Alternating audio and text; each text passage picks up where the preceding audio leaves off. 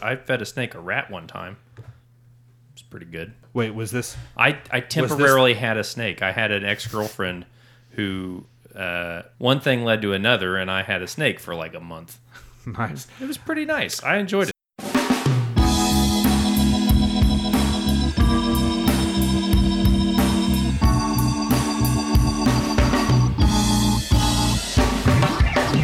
Hey everyone, and welcome to Let's Pod This. My name is Andy Moore. I am your host today, and as always, I'm joined by our co-host Scott Melson. Hello, Scott. What's up, man?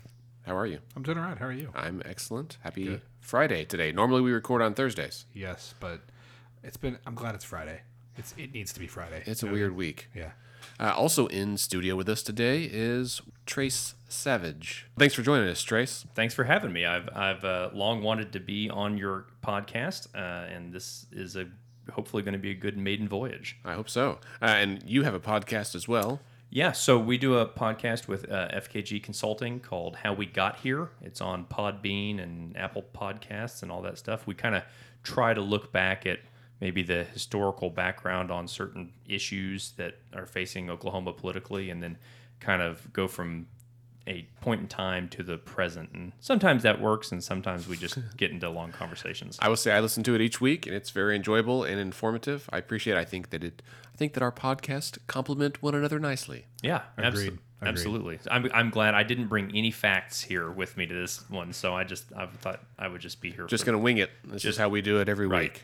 Trace, you're also the editor-in-chief of NonDoc, which I just threw out there because for regular listeners will know we reference NonDoc almost every week as a kind of go-to source for information about what's happening in Oklahoma. We appreciate that. Yeah, nondoc.com. We're on all of our social media. I'll plug our Instagram because we're trying to up our Insta followers, get our picture game on point. But yeah, we try to be a responsible public forum for news and commentary. And we've had the pleasure of working with you guys with Let's Fix This on a couple different deals. And I think that's what we're going to jump into today.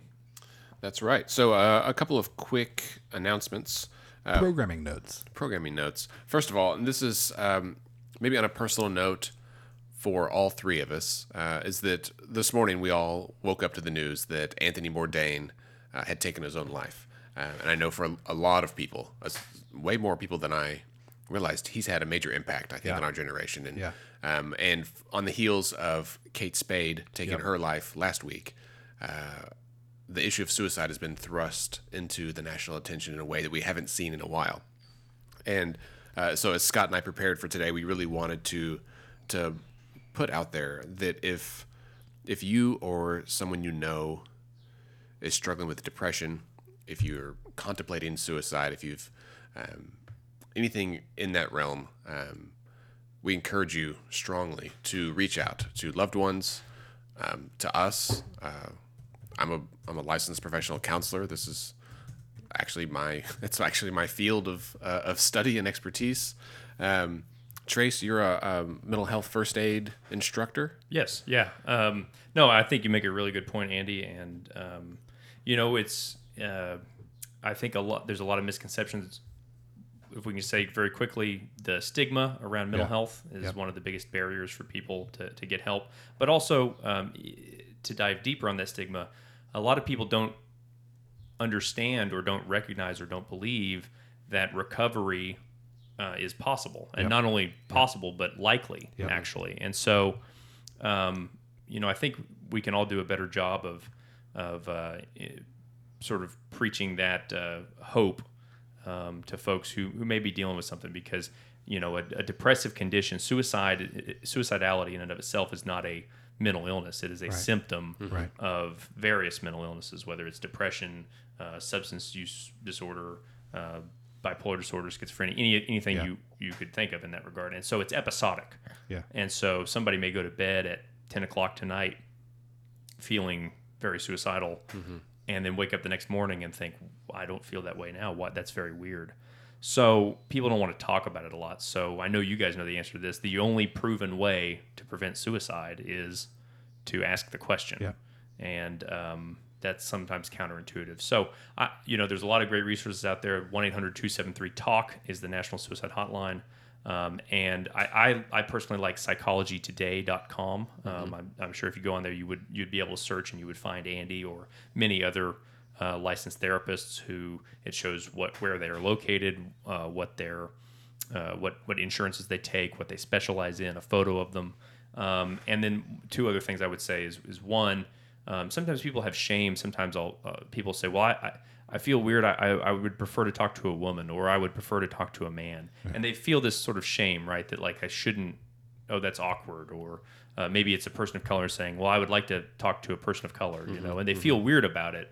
And there really shouldn't be any shame in that regard, right? Like you may feel more comfortable talking to one gender or another. The other thing with that is that a lot of times people will say, well, I went to a counselor a few years ago and I just didn't really like them, and that becomes sort of a tagline to why I'm not going to go seek out another counselor. Right. And with any profession, there's folks that work well with you and folks that don't. And so I would encourage people to maybe look for all their options, because professional help, when it's found and when it's done well, it is really the best strategy for getting past any of these conditions that maybe involve suicidality. That's right. Yeah. I definitely agree. I do want to reiterate the phone number that Trace just rattled off for the National Suicide Hotline, 1-800-273-TALK.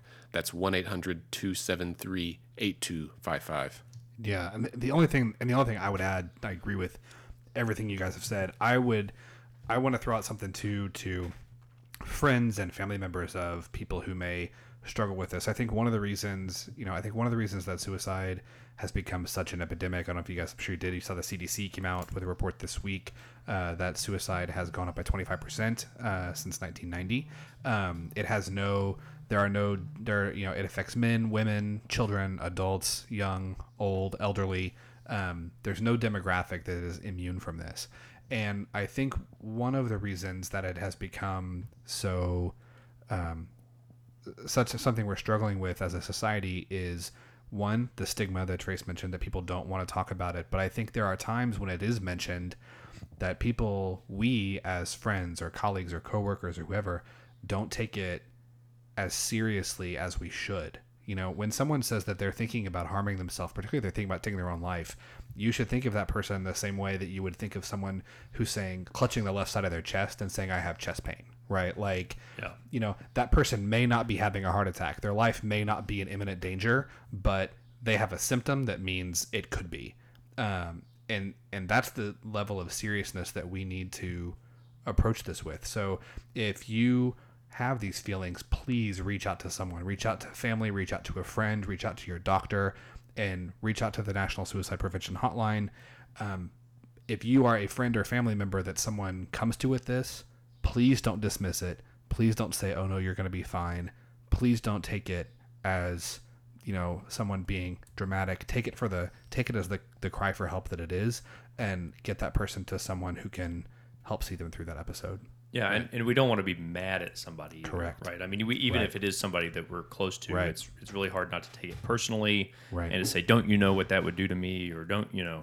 But in reality, suicidality is a symptom of somebody who's ill, and we wouldn't have any negative connotation towards somebody who had a breathing problem or a heart problem or anything like that. So I think that's part of it too. And then the last thing I'll add is that I think this next week is really heightened risk, because there is what's called contagion, and you have a couple high-profile people who complete suicide, and for people who are sick and maybe having that affect their thinking, their behavior, their thinking, their emotional state are all kind of affected by the mental health issue they're having. They may see that, and that could be another reason for them to attempt something. So, I think over the next week, it's really important to keep an eye out, because if this is going to be a national conversation, it can be very good, but it can also result in more people maybe attempting. Agreed. Yeah. Okay. Well, now that's over. That's right. Let's take. So we're going to do two more announcements. and then we'll get into the topic of the day. So the two announcements are: one is that next Friday, June 15th at 6 p.m., we're going to have a debate among the Democrat candidates for Labor Commissioner. It's a statewide elected office. It's going to be, as I said, next Friday, the 15th at 6 p.m. at Trolley Stop Record Shop over on Classen. Trace, On do you know- Penn. Oh, On- Penn. on That's Penn. right. I'm sorry. They moved, and they're in the old Penn Theater, which is at 1212 North Penn. It's just across the street from Nick's, more or less. And If you know where current studio is, it's kind of next door-ish. and it's a cool little venue, and we're excited to do that. I'll be moderating, and we'll work with journalists to have questions for the two candidates, Fred Durrell of Broken Arrow and Sam Massoum of Tulsa. And we're excited to be able to put that on with Let's Fix This and a couple of our partner groups, Women Lead Oklahoma and Generation Citizen.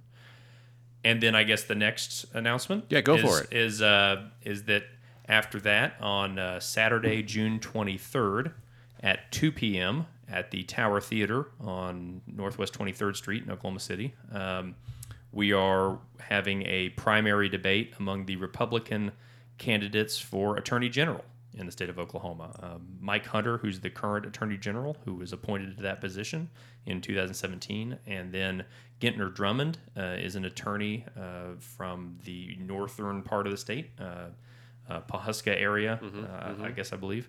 And then Angela Bonilla is a public defender from, I believe, the Tulsa area.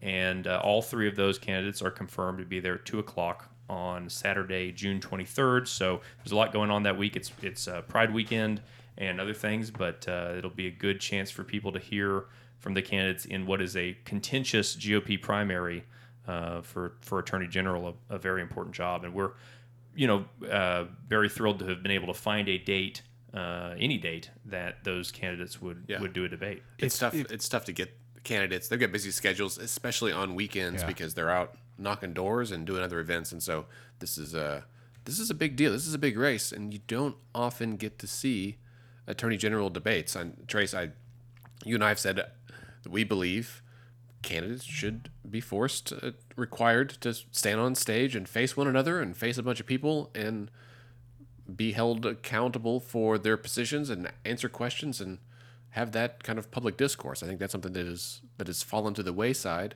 and I'm happy that we're doing it. Totally agree. I also just feel it needs to be said, if you're listening to this and you're a supporter of Gentner Drummond and you haven't made a sign that says "Get on the Gentner," you're failing at life. Like you're doing it wrong. Now, is Drummond, isn't that the name of a town in Oklahoma as well? Is there a Drummond? Yes, there is a Drummond. I feel like that's the most Oklahoma weather named. Yes. That's pretty good. It was good. I'm just saying, like, your campaign slogan should be "Get on if the his middle Gentner." name is Val, like Gentner Val Drummond, Right. Yeah. That would be pretty good. No, all jokes aside, you're exactly right. I mean, I think it was August of last year that in partnership between NonDoc, Let's Fix This, and a couple other groups, we hosted a debate for Oklahoma County Sheriff.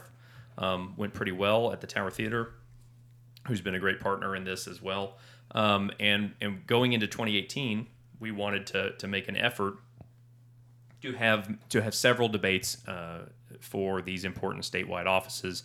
If we had the ability, we'd have 50 of them for legislative seats, Congress, for all of those sorts of things. But right now we've done one this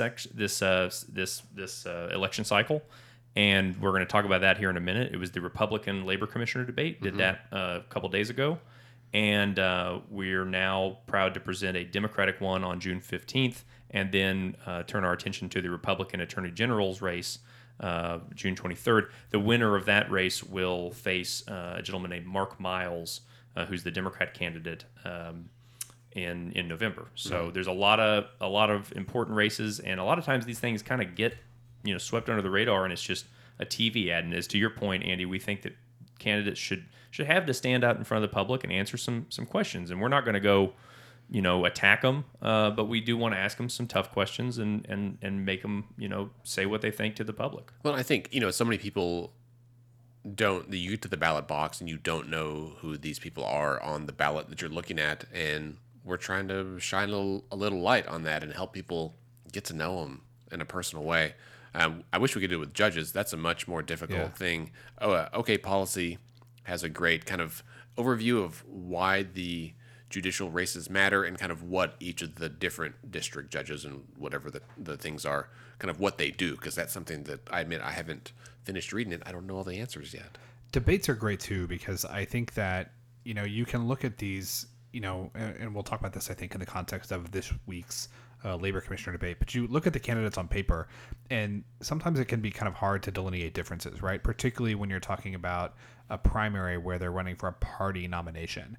But when you can get them on stage, sometimes you can get a chance to compare and contrast in a way that, one, I know for me, kind of sticks with me more than it does if I just kind of compare their websites or read their position statements. But two, there's, I think, easy to kind of see more subtle differences that may not come out in campaign literature or prepared ads. So I think the more I'm definitely more debates are better. Yeah, that's exactly right, because if you look back 60 years, 80 years, candidates had to go everywhere, and they were often together, and they were invited to places together to talk, or one right after the other. Yeah. And now they can, largely, if nobody forces their hand, they can just spend money on advertisements and not be forced to do that. And I think, if NonDoc started in 2015, and that was, something we've tried to do, right, is that left to their own devices, traditional media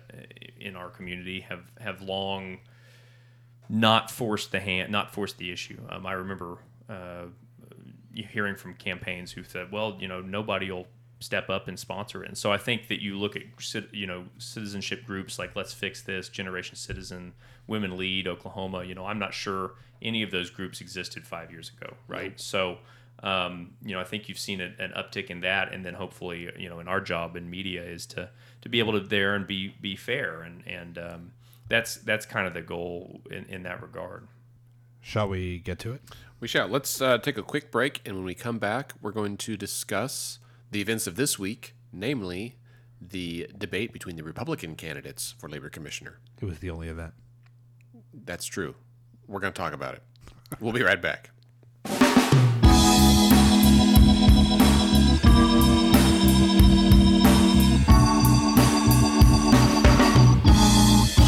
Okay, we're back. Thanks. I feel like my mic is just maxed out today. I'm trying to adjust it.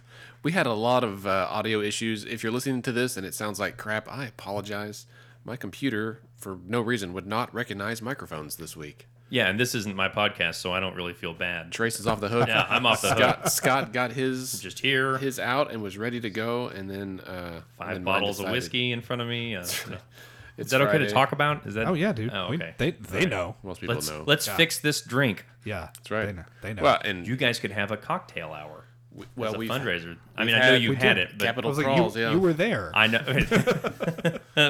We've done it at times too. That's debatable. That's debatable. I remember standing out in the Paseo on the corner of a street with a high-level Politico chain smoking cigarettes. Not me, he was. After one of your events, so that really? Yeah, that was pretty good. Interesting. I'm curious to find out who that was. I'm not going to say it on the air. Off the air. All right, so let's jump into it. So this week on Wednesday night, we had, as we just mentioned, a debate among the Republican candidates for labor commissioner. It was hosted by NonDoc and us and Women Lead and Generation Citizen and the Tower Theater with some great sponsors. It was really well attended. I was impressed for a Wednesday night. A lot of people there. A lot of the candidates, or two of the candidates, I would say at least, brought really strong contingents of support with them, which you would expect. But there were a lot of people there that just wanted to kind of hear and learn and get a sense of who these folks are and what they're about. Yeah. We have a little recap on nondoc.com, and we're hoping to get the video done in the next few days, so people can check that out too if they missed it. The candidates were Kathy Costello, who is a businesswoman and former educator, and the wife of the late Mark Costello, who previous labor commissioner, and then State Representative Leslie Osborne, also a businesswoman, a former state appropriations in the House anyway, chairwoman, and then Keith Swinton, who works at the I'm just going to call it the Postal Training Center down in Norman because I grew up in Norman, and that's what it'll always be to me. But I think it's the National Center for Workforce Development or something like that. But he works there, and he also has when he introduced himself and kind of was giving his spiel about like, this is what I do. He also mentioned that he is an inventor and an entrepreneur, and I think is trying to become a member of the National Academy of Recording Arts and Sciences. I think he was interested in that. He's got the cowboy hat for it. He does. And I just, to all of you out there listening, this is not important, but if any of you have time and know how to find this out, I would like to know what Keith Swinton has invented. I think patents are public records, so we could probably fire up one of these fine computers around here, and maybe in our next break we because he threw that in there. Yeah, like, they were all kind of talking, and he was like, "I'm Keith Swinton, and I work at the training center, and I'm an inventor." And I was like, "Oh, you just don't hear that every day." He invented I'm guessing he invented a combination hard hat cowboy hat. Ooh, I think that would be. And if that doesn't exist already, if he didn't, you should. Yeah. We could really sell that. We'd make a bajillion. I think it exists, but if not, we should definitely look in for it. Look into it. You guys talk about what your thoughts were on the debate, and I'm going to Google that. Trace is going to Google hard hat, cowboy hat. I will. I'll kind of finish that setting the stage. So it's the three candidates. The format was we had Trace here was moderating the debate with questions delivered by three local journalists. We had Aaron Brilbeck from News 9, Brianna Bailey from Tulsa. She's with Frontier. And then we had Claire Donnelly from KGOU. So they presented the questions. Trace was kind of moderating and keeping everybody on task on stage. General format, there were a few rounds of questions. Each candidate would get an opening statement, and then in each round, candidate would get a question, and the other two candidates would have an opportunity to respond and rebut with a little bit varying kind of time lengths depending on which round of questions we were in. Right. And tell me what you guys think, if this is too kind of like in the weeds. To me, there's kind of a couple ways to look at this in terms of analysis, I guess. One is certainly like kind of the substance and the merits of like what did they say? In answer to how did they answer the question on policy and substance? But then I think the other kind of thing is what's the politics of their answer? You know what I mean? Like, because this is it's political, right? Like they're running for the Republican nomination for labor commissioner. So I think there's a question of what's the policy, but then there's a question of how does that policy play with the people, specifically registered Republicans in Oklahoma, who are going to be voting on these candidates. Yeah. Maybe before we get into the specifics of their responses, Trace, can you tell us a little bit about what the labor commissioner does? Sure. Well, the labor commissioner for $22.77 each can buy a polyethylene hard hat cowboy hat on Gamut.com, GAMUT.com. So with that said, let's talk about what the labor commissioner does. The labor commissioner functionally is the head of the Department of Labor, which covers a lot of things, from regulation of everything from boilers to asbestos abatement to elevator inspections to amusement ride inspections, but also deals with disputes over payment, labor disputes. If let's say you've left a job and your final paycheck, there's a dispute over that paycheck, you're not getting it, you can go file at the Labor Department to have them help mediate and presumably get you that pay. And a lot of people, I actually, in just the past couple of days after the debate, have had multiple people say, hey, you know what, I worked, I did that, I had to do that, and then the Labor Department really helped me out. So that's one thing they do. They also they deal with a lot of occupational licensure, and then we'll probably sort of get into that when we talk about the specific questions, because the current commissioner of labor, Melissa Houston, who is a friend of mine, a good dancer, by the way, just if it's out there. Her husband, we're old friends, and anyway, he can flip someone over his arm, like a swing dance, like a total flip. He flipped an ex-girlfriend of mine over in my living room. The whole thing was frightening to watch, but Anyway, but no, they're great people, and the current she was put as the head of a occupational licensure task force in 2016, and that task force was trying to get a handle on the whole issue of licensure. So you gentlemen are both licensed. Right. I think I'm the only one that's not licensed or bonded.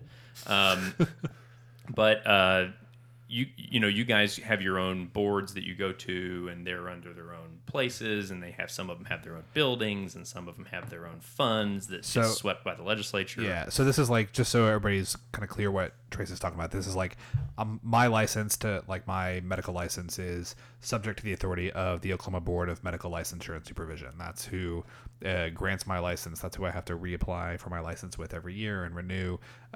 There's a similar board like for nursing. There's the board. What's the Behavioral health. behavioral Yes. health board? And so I was getting my CEUs this morning. Yeah. Because I have to renew mine this month. So for the most part, if you have an occupation in Oklahoma that requires a license of some kind, there is probably a board or commission.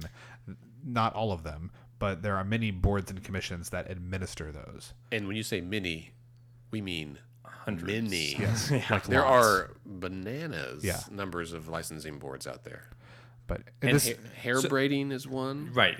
Well, you have esthetician. You have alarm and locksmiths board is really one of the big ones that's under the Department of Labor, and so you have some very specific duties within the Department of Labor and under the Commissioner of Labor's jurisdiction. And so that was sort of the second round of our questions, and we kind of did the longer answers in there. But then you also have that position as sort of a bully pulpit, if you will, that is afforded an opportunity to kind of push for policy ideas. And so I think maybe that's a good place to start, because that was kind of our first. That was sort of one of our categories, and I think Kathy Costello, the big takeaway was that she's very big of pushing mental health care, which is sort of convenient that we maybe started talking about this. And she talked a lot and has talked a lot throughout the campaign trail. I don't think it was a surprise to anybody that she spoke a lot on the need for mental health to be considered a workforce issue as well, because it disrupts businesses, it disrupts into families, it affects an individual's ability to do their best, their behavior, their emotional state, their thinking. That's sort of the acronym I like to use. And so she mentioned this in terms of how do we improve mental health care access. Now, I thought it was interesting that if you're going to talk a lot about that, if that's going to be maybe your main thing, I didn't hear the acronym EAP or the bigger phrase Employment Assistance Program. right. I didn't hear that said once. No.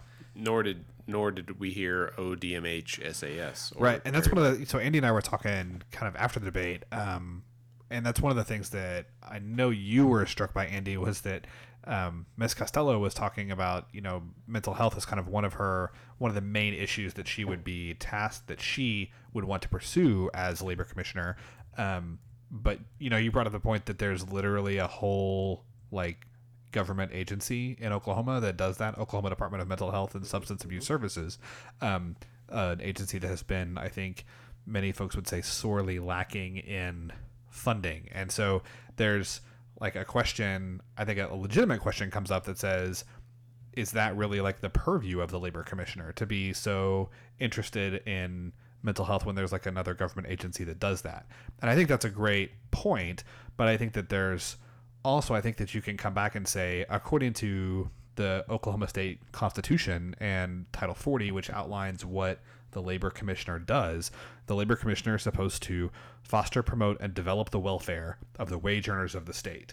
And so I think her position is that trying to work on mental health would fall within that kind of legal obligation of the labor commissioner. Yeah, I think that's true, and I think it would be hard to argue otherwise. Again, I mean, we talked about a bully pulpit. The idea is that this is a position that is elected by the people, and I should say one of the reasons we wanted to have a debate for this is because a lot of people don't have any idea what the heck they do, Right. And so I think that I don't know anybody who would really argue that a labor commissioner wouldn't have the authority to go out and have some creative programs and efforts to increase mental health access or mental health awareness. Sure. break down the stigma that we Right. talked about. And certainly, we'd be remiss not to mention that obviously Ms. Costello has, firsthand knowledge of Yeah. that. Her one of her sons has a psychosis inducing condition. Yeah. And is going to be in state custody for a long time because he unfortunately killed her husband and his father.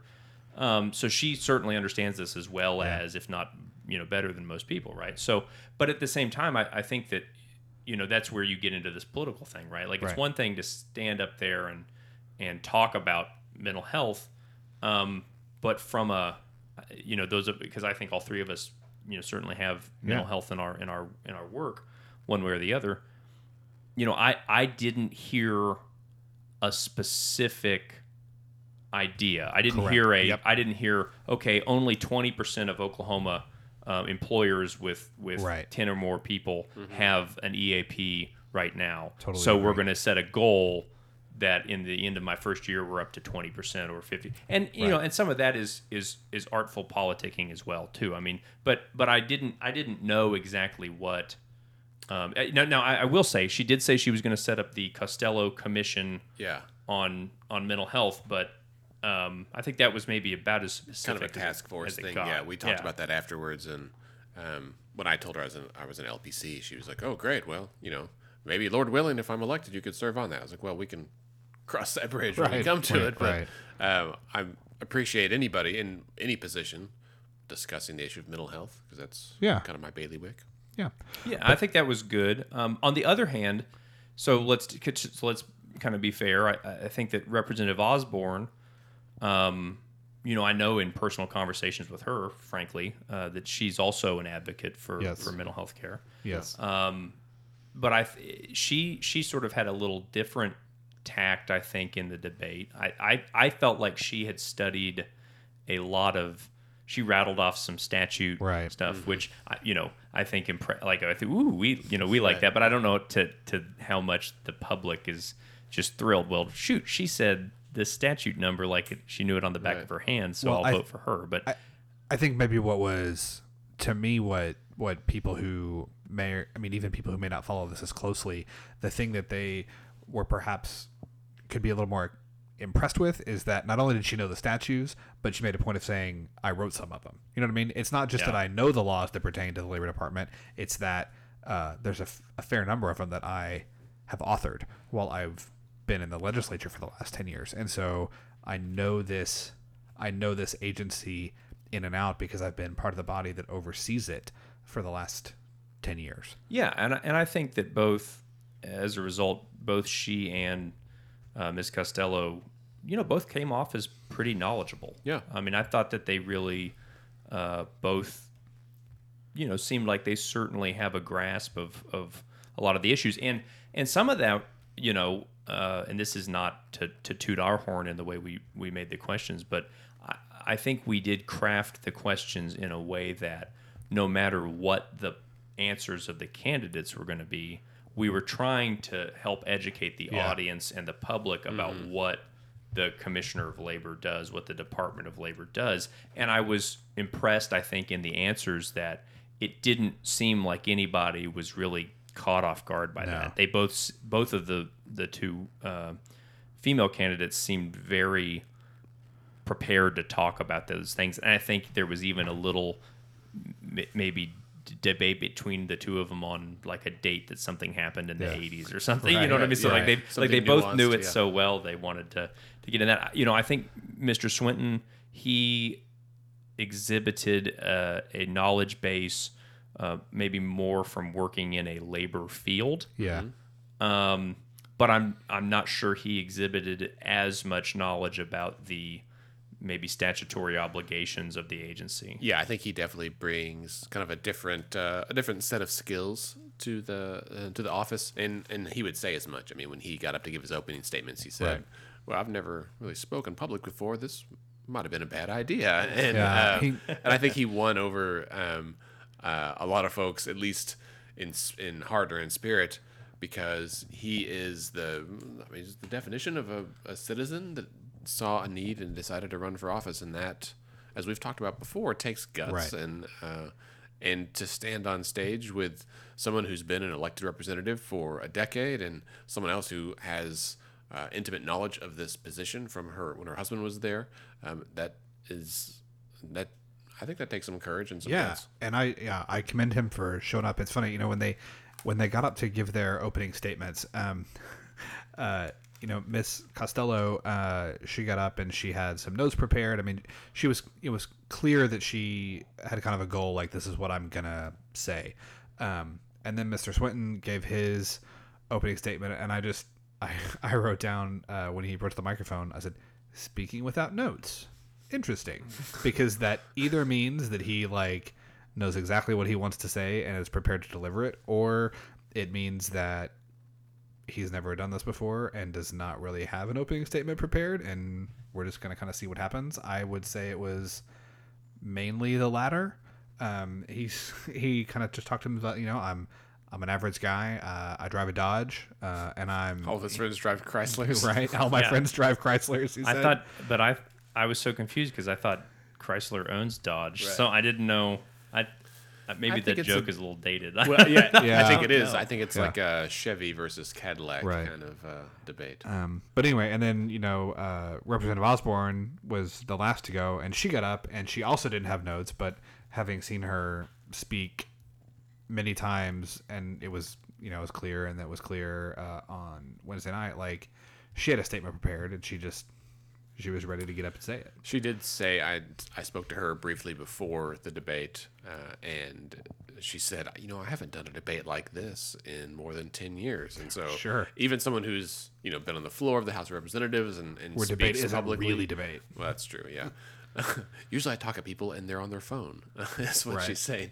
But I think, as someone who is an experienced public speaker, that comment kind of showed that she was still at least a little bit nervous about it. Well, and I think that's let's go back to the broader. We're talking about the debates we're working on. We intentionally are calling them debates. We're not calling them forums. We are attempting to have candidates have a little bit of back and forth. And I think you guys saw that myself and Aaron Brilbeck a little bit. Kind of pressed the candidates a little bit and made sure they answered the questions. And that's a little different than a forum. And I do want to, maybe that's an important time to clarify that when we're doing these primary debates, right? Like, there's a reason that there were only the 3 GOP candidates on that stage. And there's a reason there will only be the 2 Democratic candidates on June 15th. And there's a reason there will only be the 3 Attorney General candidates who are Republicans on the 23rd, because this is a primary election debate. A forum would be saying, well, we're going to talk about these issues and we're going to go down the line and nobody gets to really reply and everybody gets to do their thing and it's very secure and stuff like that. And, gubernatorial candidates have done 1,000 of those, Right. So far. But the idea of a debate where you're being pressed by journalists, I think, is really, really important. And so as we move forward into the runoffs, presumably for governor, for the general election, for all these things, mark it down. We're going to be trying to ensure a lot of debates. We may not get every one of them just because we all have things to do and it's hard to do. But,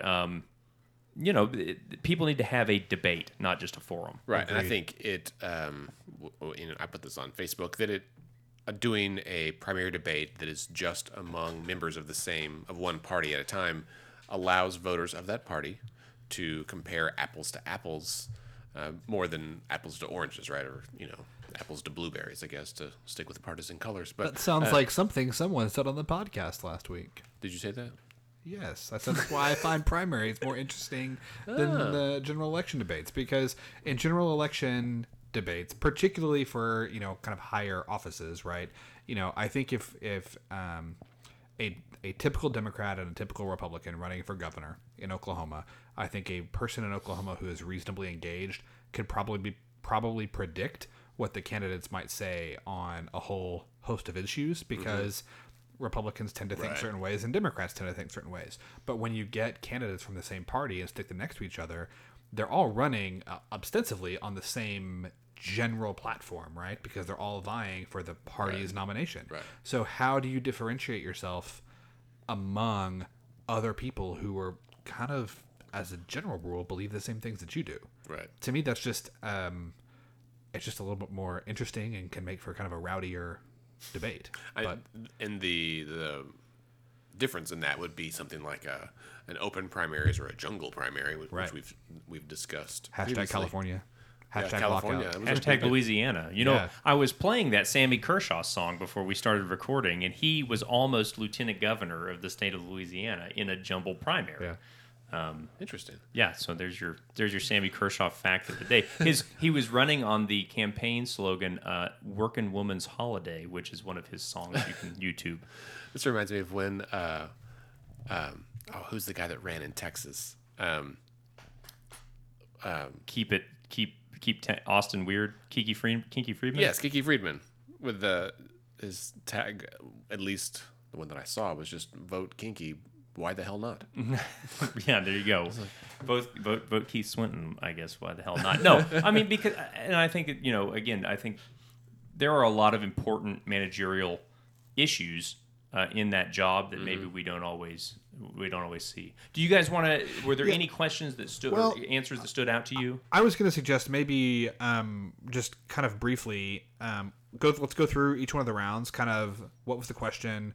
What do people say? And then kind of commentary as we see fit. Does that seem reasonable? I was on the account of time. Let's not do all the questions. Yeah, let's do one of each. Kind of your face. Let's do one from each round. Okay, also not all the questions. Maybe, yeah. Because some of them, like, question 2 is about if it should be an elected position or be appointed, and they all were like, no, it should be elected. Well, and I thought that was really interesting. I wasn't sure that.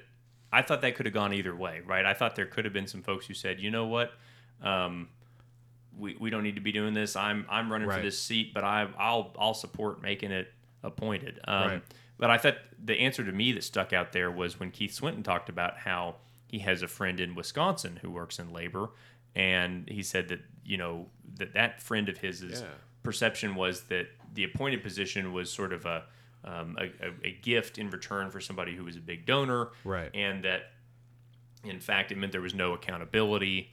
And I think Oklahoma government, I think we've seen some state agencies where there's been a lack of accountability from people who've been appointed, right? So Hashtag health. Hashtag hashtag tourism. Yeah.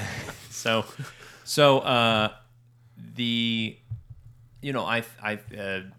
agriculture.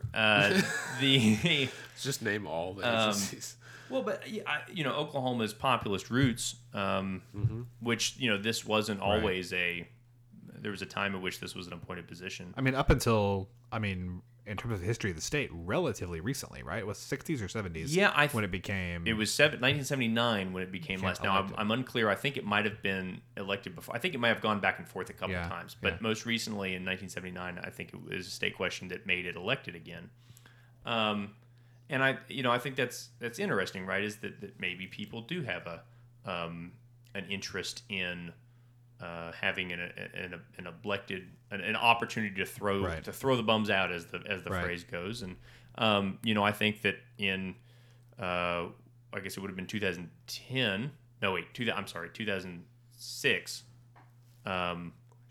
Lloyd Fields was the elected labor commissioner, and then in 2010 lost to Mark Costello, and in the meantime had a series of sort of public debacles with the Public Employees Association and stealing a guy's guitar or something like. I can't remember the exact specifics, but so I think that not to say that an appointed position wouldn't have been removed for that sort of behavior. I suppose there is a justification for having it elected. Yeah, I mean, I think it struck me as just a quintessentially Oklahoman thing to say, right? Like, we are populist. We would elect the dog catcher if that was an elected position. I think there's at least the belief that if the power to choose is in the hands of the people, then even if they choose poorly or not the way I would decide, at least it wasn't just some kind of nepotism-induced appointment. Right, which is, I think, a very noble idea. It also, though, kind of goes. I mean, and this is something, Andy, you and I have talked about before, right? Like, one of the things that irks me is when politicians say that, like, they're, like their whole reason for running is like, well, we just need common sense. It's I not mean, very yes, common. common sense. Yes, well, first of all, you can debate how common sense is, but right, like, so the Labor Department is in charge of enforcing regulations and safety and regulating occupational hazards for all of the wage earners in the state of Oklahoma. Maybe there's a common sense way to do that, but I think probably it requires a fair amount of expertise and political savvy and like managerial expertise. Like, it's not a thing that just because you are a sharp, intelligent person, that doesn't mean that you automatically possess the skill set. And there are other times where something that seems like it's common sense, right, actually, when you kind of go further, doesn't make sense Right, so at all. counterintuitive, yeah. Yeah, and so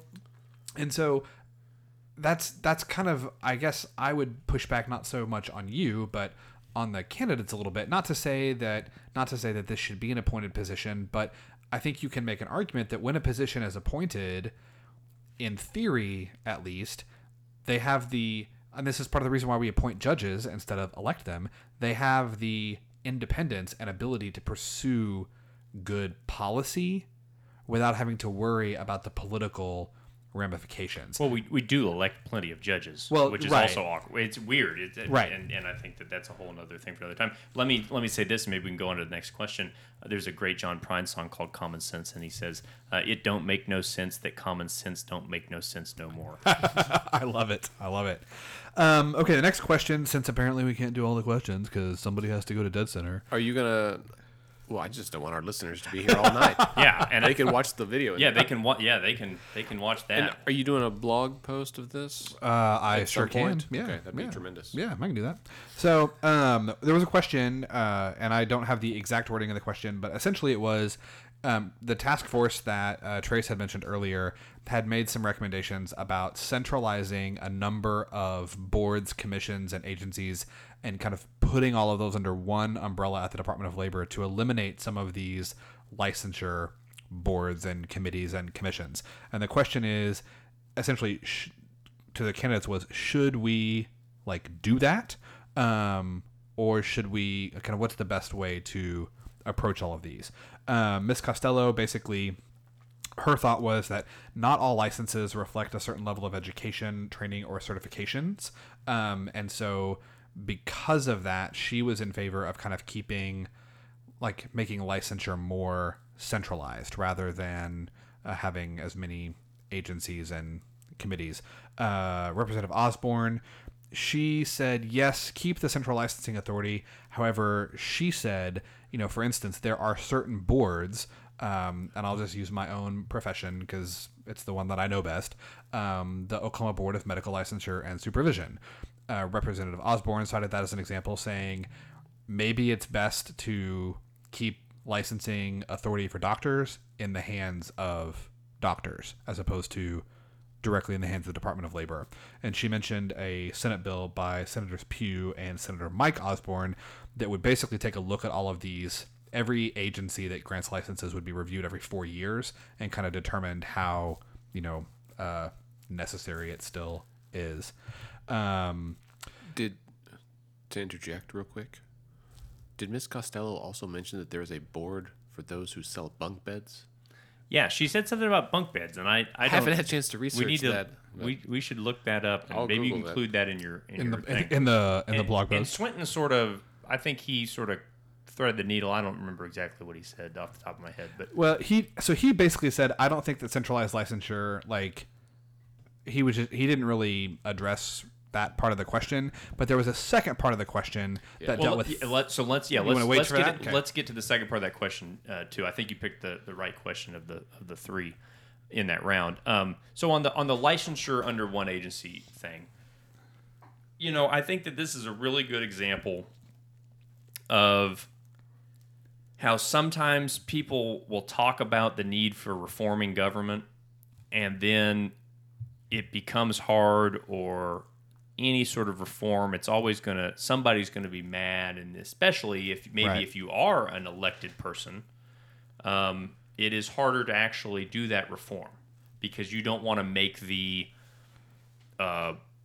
alarm and locksmith board Right. mad. You don't want to make everybody who's in that industry mad against you. You don't want to make the firefighters mad. You don't want to make these people mad. If you're in a appointed position, Right. what do you care? You're Right. going to do what you think is best for the state. And the other part of that is too, or I shouldn't say the other part, something that goes along with that is a lot of these boards. I don't know about the alarm or the hairbraiding commission, but there are some of these boards where to serve on that board or commission pays like a pretty good amount of money. Like it's so there are people who sit on these boards and commissions who don't want to see that, source of revenue or that income go away. Well, and a lot of the licenses get caught up into the board. So I mean, the Board of Medical Supervision, has a fund that their fees and penalties and these things go to, and occasionally it gets swept by the legislature, or maybe they go build a new building, and they get to do. So there's a lot of that as well. You said something interesting, and you and I might have slightly different opinions about this. Have you been to the medical licensure board? Thankfully, not recently. There you go. Right. You don't want to show up. I didn't. The only time I went was when I finished medical school and then applied for my initial license. We had to go I had to go drop something off. But I have never had to appear before the medical board. Good. Fingers crossed. Knock on wood that you don't. That's the only time I've ever been to their building. Yeah, there you go. But I think it's important to note that, and I think they do a pretty good job. I mean, Lyle Kelsey's a real good guy, and they've got staff that does that. And I think the staff that runs these things does really well. But I've always found those boards to, at the end of the day, they're not practicing medicine. I mean, Right. this does not, nothing in medical school teaches you to operate an occupational licensing board or to be a member of that. And functionally, if we are talking about common sense sorts of things, Right. You can have a lot of common sense. Most of these boards, frankly, have a lay member. They typically have one member who's not a pharmacist or dentist or optometrist or nurse Right. or whatever it is. And yet the boards are, because the membership comes and goes, and most people, if you were added to this board tomorrow, Right. you probably wouldn't know mostly what the hell's going on for your Right. first 5 or 6 meetings. So they rely a lot on staff as it is anyway. Yeah. And yet there becomes, I think, I've personally, having worked in healthcare, there is a big argument to be made that these boards often become comical. Sure. I mean, I remember telling the head of the optometry board that I was hoping to help him create this new license that the legislature had instructed him to do, and I've told this story many times, and he's a nice guy. I don't think he's still the head of it, but this is damn near 10 years ago. His reaction was, "Well, I don't think we want to do that." And I was like, "Well, with all due respect, sir, you have to do that. The legislature has passed a bill directing you to do this." And he goes, "Well, I don't think we want to do that." And I said, "Well, why don't you go talk to your attorney Right. and find out what your options What your are recourse here." is, yeah. And so I say all that where sometimes it can become protectionist. Sure. And so let's say I'll give you an example.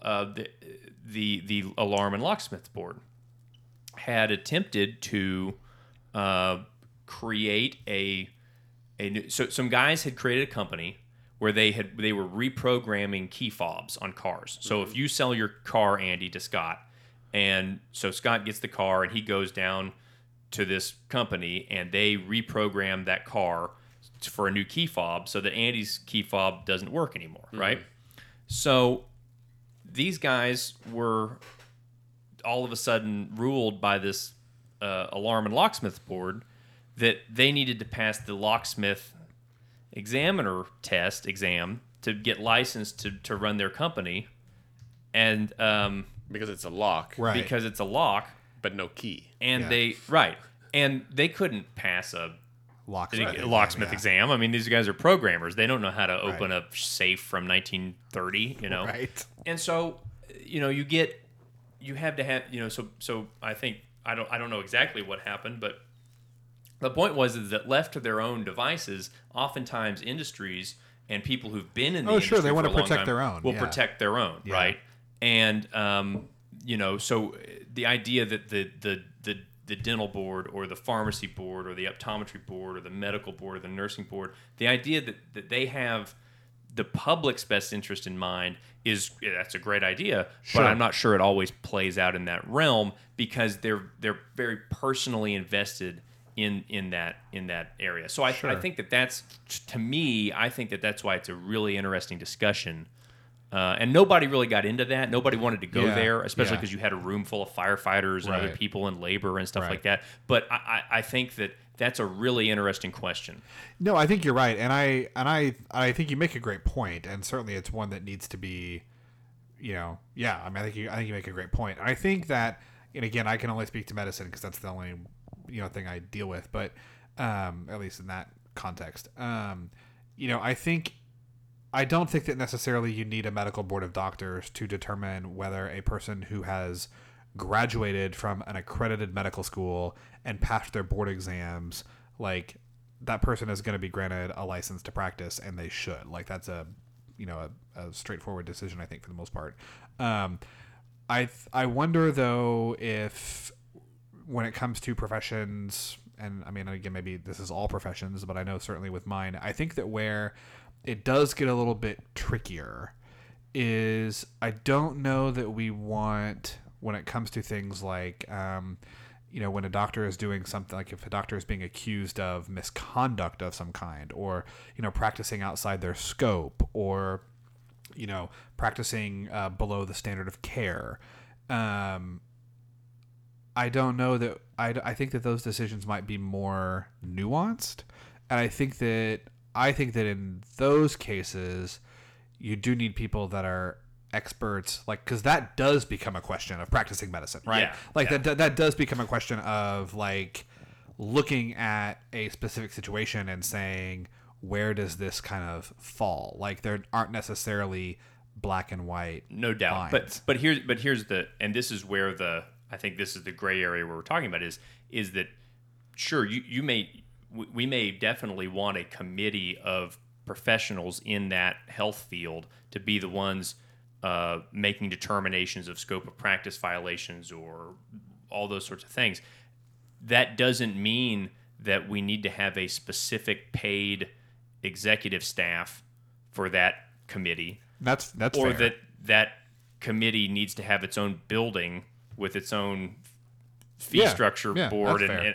and so if we have literally hundreds of these types of sure. situations, it also from an efficiency standpoint is that if we're the medical board or the alarm board or whatever, and we're going to go out and we're going to say, okay, we're going to try to put in a computer system that makes you be able to do all this online, right? Right.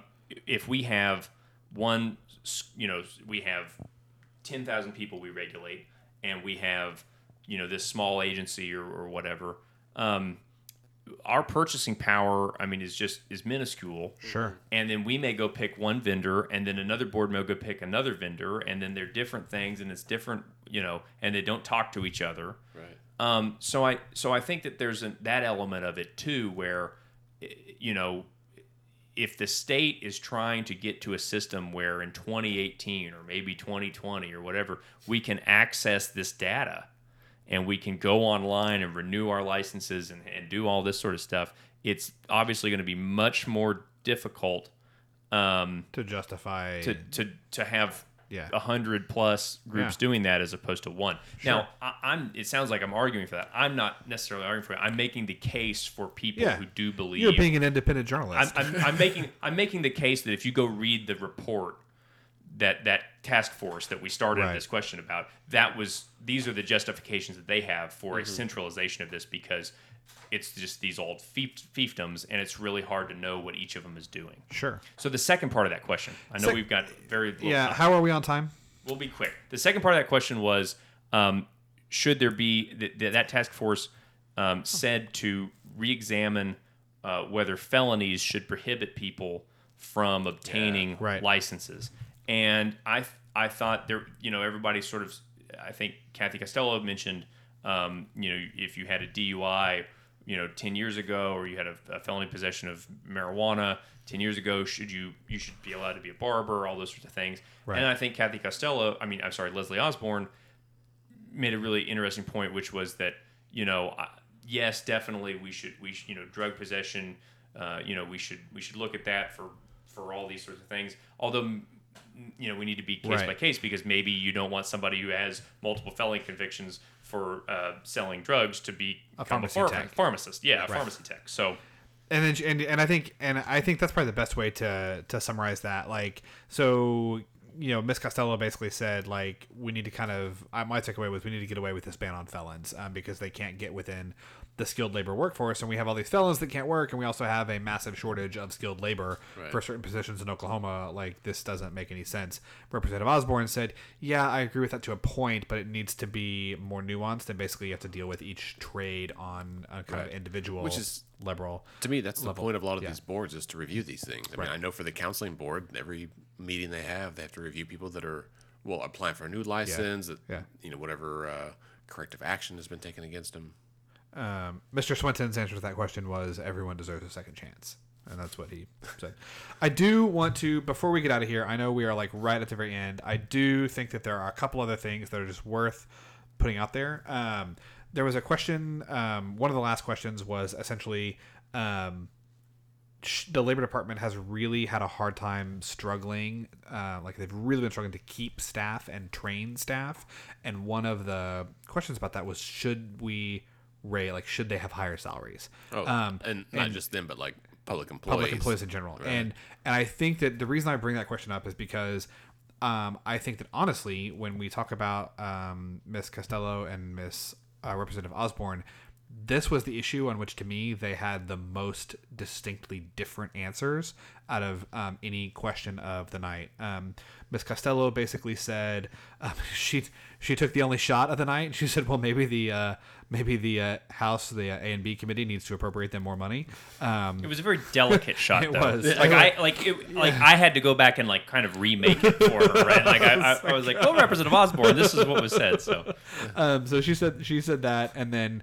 But she also said the department needs to be efficient and they need to use the resources that they have, which I don't think anyone would disagree with that. It also didn't really answer the question. Like, should they have more resources?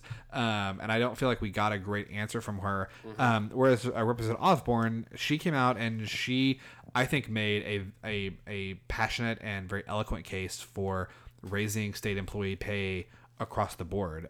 She said, state employees in Oklahoma are about 50% of private sector equivalent, and that really makes it hard to get good people and keep good people.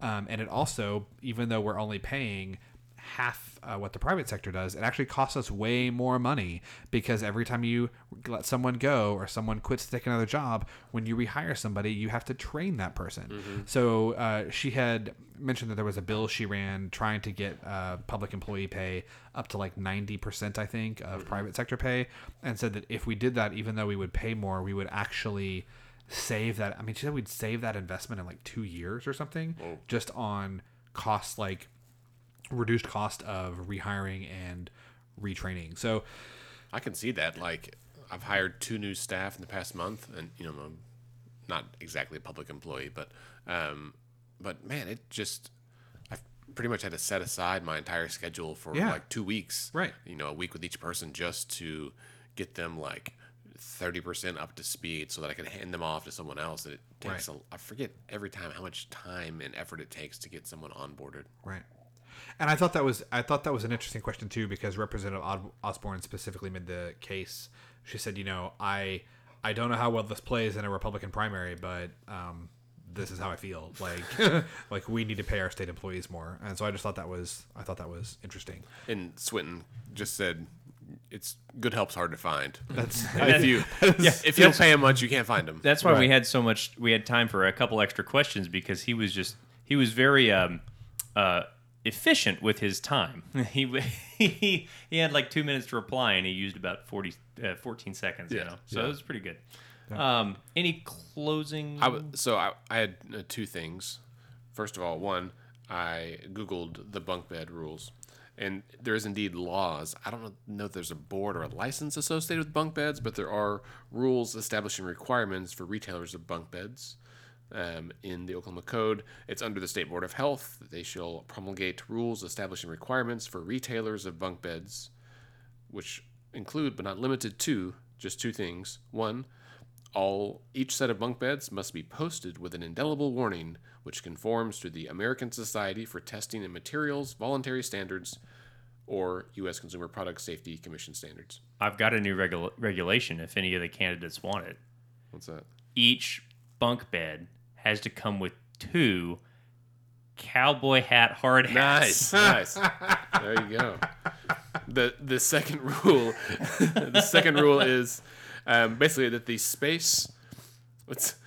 You can't sell a set of bunk beds that does not limit the space between the lower edge of the guardrail and the upper edge of the bed frame of the upper bunk to 3 1/2 inches or less. Oh yeah, so you don't have a child's head get caught Right. in the. But it's just of the 2 rules, that's one. The one's like, first of all, sell safe bunk beds. Also, be sure they're safe in this very specific way. Right. And it was passed in 1998. So I want to emphasize this is not because of you, but rather while you were reading that, I fell asleep and fell out of a bunk bed. Like while you were old big government Frank Keating up on that thing. Right, that's right. So then maybe we'll, if you guys are okay with it, we can end with, I was just going to read my 3 tweets. I tried to summarize each of the candidates' closing statements in a single tweet, which was tough. So I may have slightly missed the point, but here we go. So Mr. Swinton went first. He basically said no, he didn't. He went second. We'll start with the first one, was Representative Osborne. She said, will workers stay in Oklahoma? Nothing changes until we have more jobs, and better educated workforce. We need to target and train high school students, not just grown-ups or adults. Agreed. Mr. Swinton went next, and he said, we need to teach people how to have self-respect and how to help them find what they're supposed to do so that they have some investment in self-respect in what they do. Basically, if you do what you're supposed to do, you feel good about it, you'll work harder. Okay, I'm glad that you said that because I wrote down what you just said. Mm-hmm. I agree with your summary, but I also put an ellipses with I'm confused. Because when he said it, I was just totally... I don't understand the point that you're trying to make with regard to the labor commissioner. That was it. But okay, all right. It wasn't about the position. It was about kind of what we needed to do in general. And then Ms. Costello closed us out, and she said, basically, my summary is that she started by giving the constitutional description of the labor commissioner, which Scott mentioned earlier, that shall advance opportunities for profitable employment because labor brings dignity to people. She promotes Votex, and then again mentioned the need to address mental illness in the workforce. So that's my quick and dirty summary. And I agree. I would say, do we? There's 3 of us here. Do we have a winner? Do we want to? I don't think there's. I don't know that we can.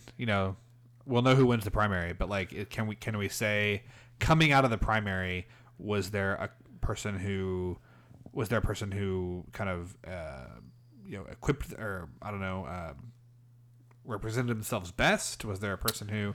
What do you think? I think that they were all kind of unique in their own way, and I don't really know what criteria we would judge them on anyway. Right. There was no clear winner, no clear loser. Sure. I think, in my opinion, Representative Osborne and Ms. Costello seemed to present themselves in a more traditional politician way. Right. But I don't think that's Keith Swinton's style either. He's not a politician. Sure. Right? So I think it was interesting. Yeah. I feel more informed as a voter. Trace?